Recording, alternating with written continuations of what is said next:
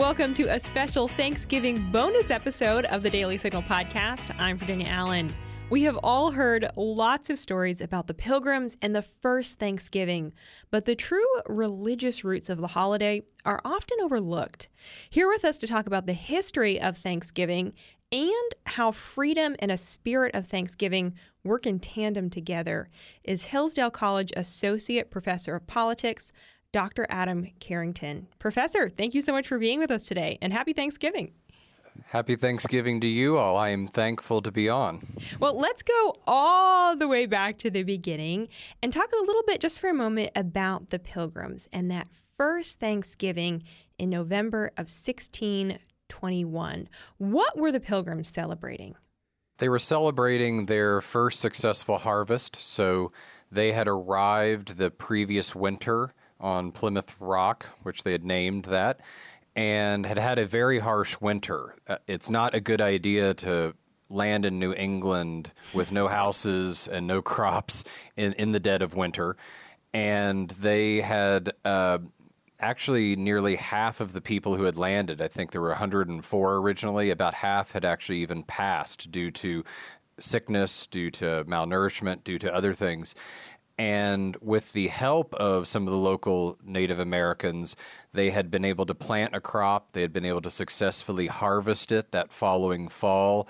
And so Governor William Bradford, the governor of the colony, had called for a feast to celebrate that they were starting to get on their own feet, and in particularly that they believed that God had provided for them the means to continue and to survive and to get past the very harsh start that had begun their journey into this wilderness. Do we know what they ate at that first Thanksgiving? What were those crops that they had successfully planted and harvested in Massachusetts? Well, corn in particular had been one thing that they had made.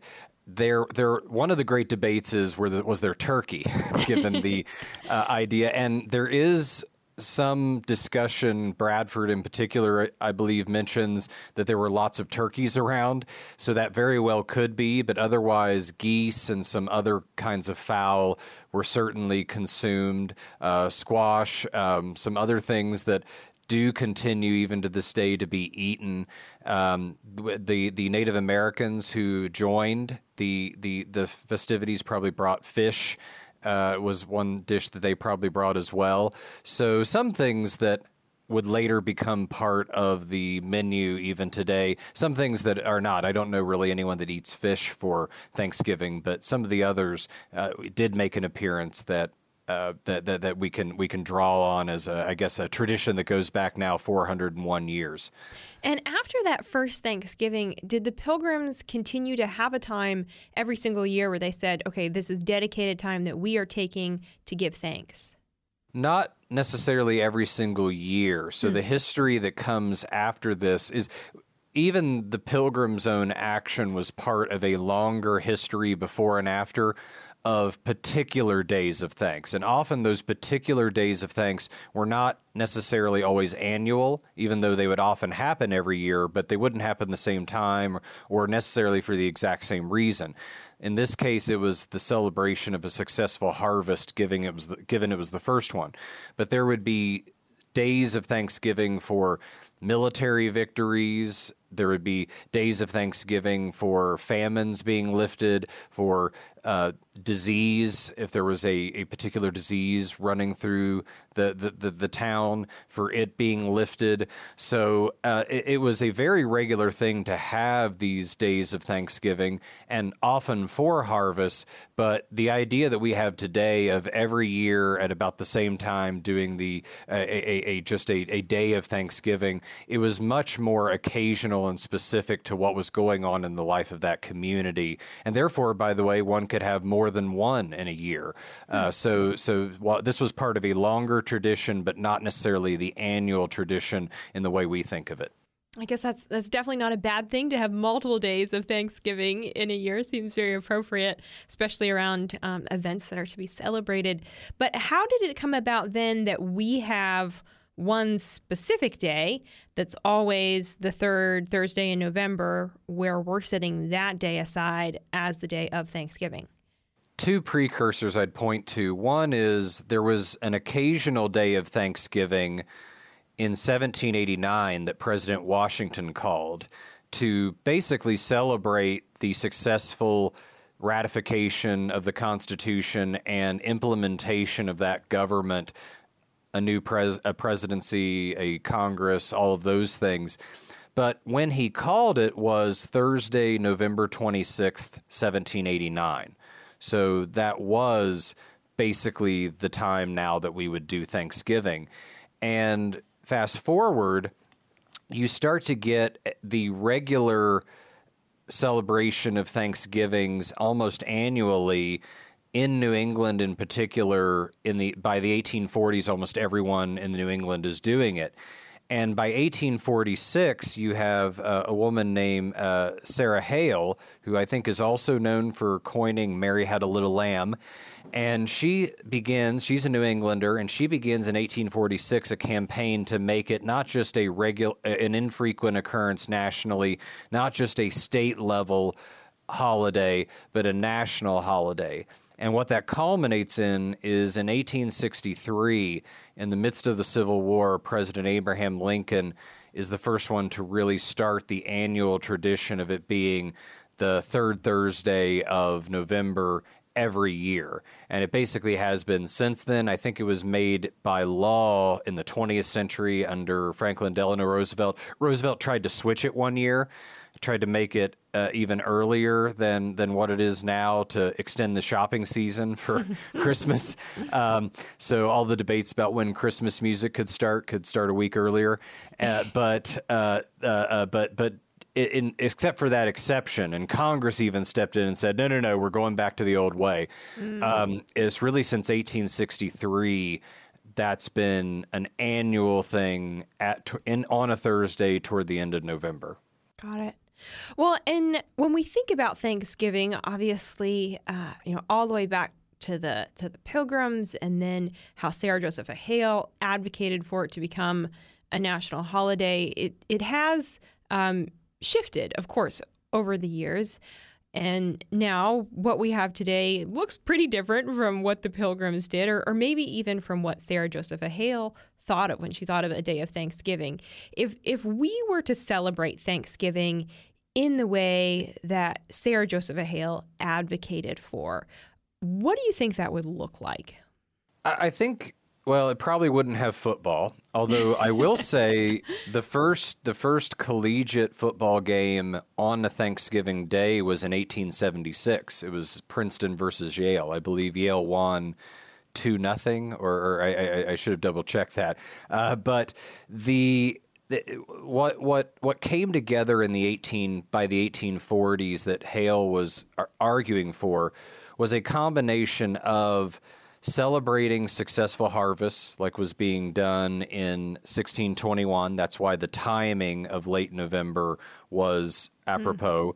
A political memorial of Thanksgivings and what we are to be thankful for as a political community, but also religious thanks. The idea of these days of Thanksgiving that particularly is thanking God as the source of what the other two are doing, harvests and political reasons. And so I think one that would bring together Hales would respect all three of those, if not equally, at least substantially. So something that recognizes that God provides, or that we have been provided bountifully as far as our bodies and food. So feasting was a big part of it then. That it involves a political idea that as a community, we can be thankful for the blessings and the goods that we've been given, but that it also would have a religious element that God is ultimately the source of these provisions for our bodies, our souls, for us as human beings, for us as citizens. And so where to the degree we reduce it to just eating and football would be incomplete. It would really need to bring together, yes, feasting, but feasting for those Thanksgivings to God and those political Thanksgivings as well.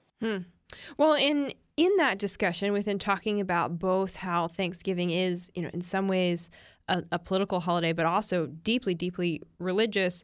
You recently wrote an article discussing how some might see freedom in tension with that spirit of gratitude, but you argue that no, they're not in tension. They actually really go hand in hand. But just explain this a little bit more, what you mean here. Right. Well, when you give thanks and you have an attitude of thanksgiving, it really is acknowledging a debt you owe to someone else, a dependence even, or at least an acknowledgement of the need for help that one may have received or help that one has been given. And sometimes we tend to think of freedom merely as a kind of independence, a kind of self-making, and a kind of I get to do what I want because I'm in control of myself, which one could see as the opposite of Thanksgiving. I don't need to give thanks to anyone or anything. I just need to give thanks to myself for myself. And I think if you look at the American understanding of liberty and freedom historically, that's not the way we have thought about it. We have thought about our freedom as, yes, a right and a gift. It is a right that God has given us in relation to each other, but it is also a gift God has given us as part of what it means to be human. And it's also a gift that has been, in its exercise, that has been given to us by our fathers, the founding fathers, and the subsequent generations that have preserved liberty. The fact that freedom is a natural right doesn't mean that it is easy to get or it's easy to maintain. And so I think the American form of liberty both acknowledges it, but also says that we owe a great debt to our Creator and to our forefathers for putting us on this path and for giving us this heritage that means freedom isn't ours to gain, it's ours to preserve. So this Thanksgiving, how do you recommend that we can celebrate the holiday well, to its fullest, in the way that it ought to be celebrated? I think going back to those three streams that I mentioned before, definitely feast. That is a way historically, and for Christians, if you look at Christianity and its effect, going back to the Bible, one of the biggest ways anyone ever celebrated in the Bible was feasting, and that's been part of the Western heritage as well. So don't deny that role, but feast as a way of being thankful, and I think be particular about what we're thankful for. And in these political times with high partisanship, and we just had a midterm election that did not go the way everyone, not everyone got what they wanted out of it, obviously. Be willing, while not denying the challenges we may face as a country, or if one is religious, the idea of we might face religiously with secularism or other things, but be willing to step back and be thankful for what we do have, what is good, and use that position of gratitude not as a place of complacence, of saying, well, at least we've got that and stop, but use our gratitude even as a springboard for action for how can we create or be part of making even new ways to be thankful for next year, whether it be reforming things in the country, whether it be our religious devotion. So gratitude does not need to breed complacency, but it does need to breed, I think, an ability to be thankful for what one does have. Dr. Adam Carrington of Hillsdale College, thank you so much for your time. We really, really appreciate you joining us today. It's been a pleasure, and as you said at the beginning, wishing everyone a happy Thanksgiving tomorrow. Absolutely. The Daily Signal podcast is brought to you by more than 500,000 members of the Heritage Foundation. Executive producers are Rob Bluey and Kate Trinko. Producers are Virginia Allen, Samantha Asheris, and Jillian Richards. Sound design by Lauren Evans, Mark Guiney, and John Pop. To learn more, please visit dailysignal.com.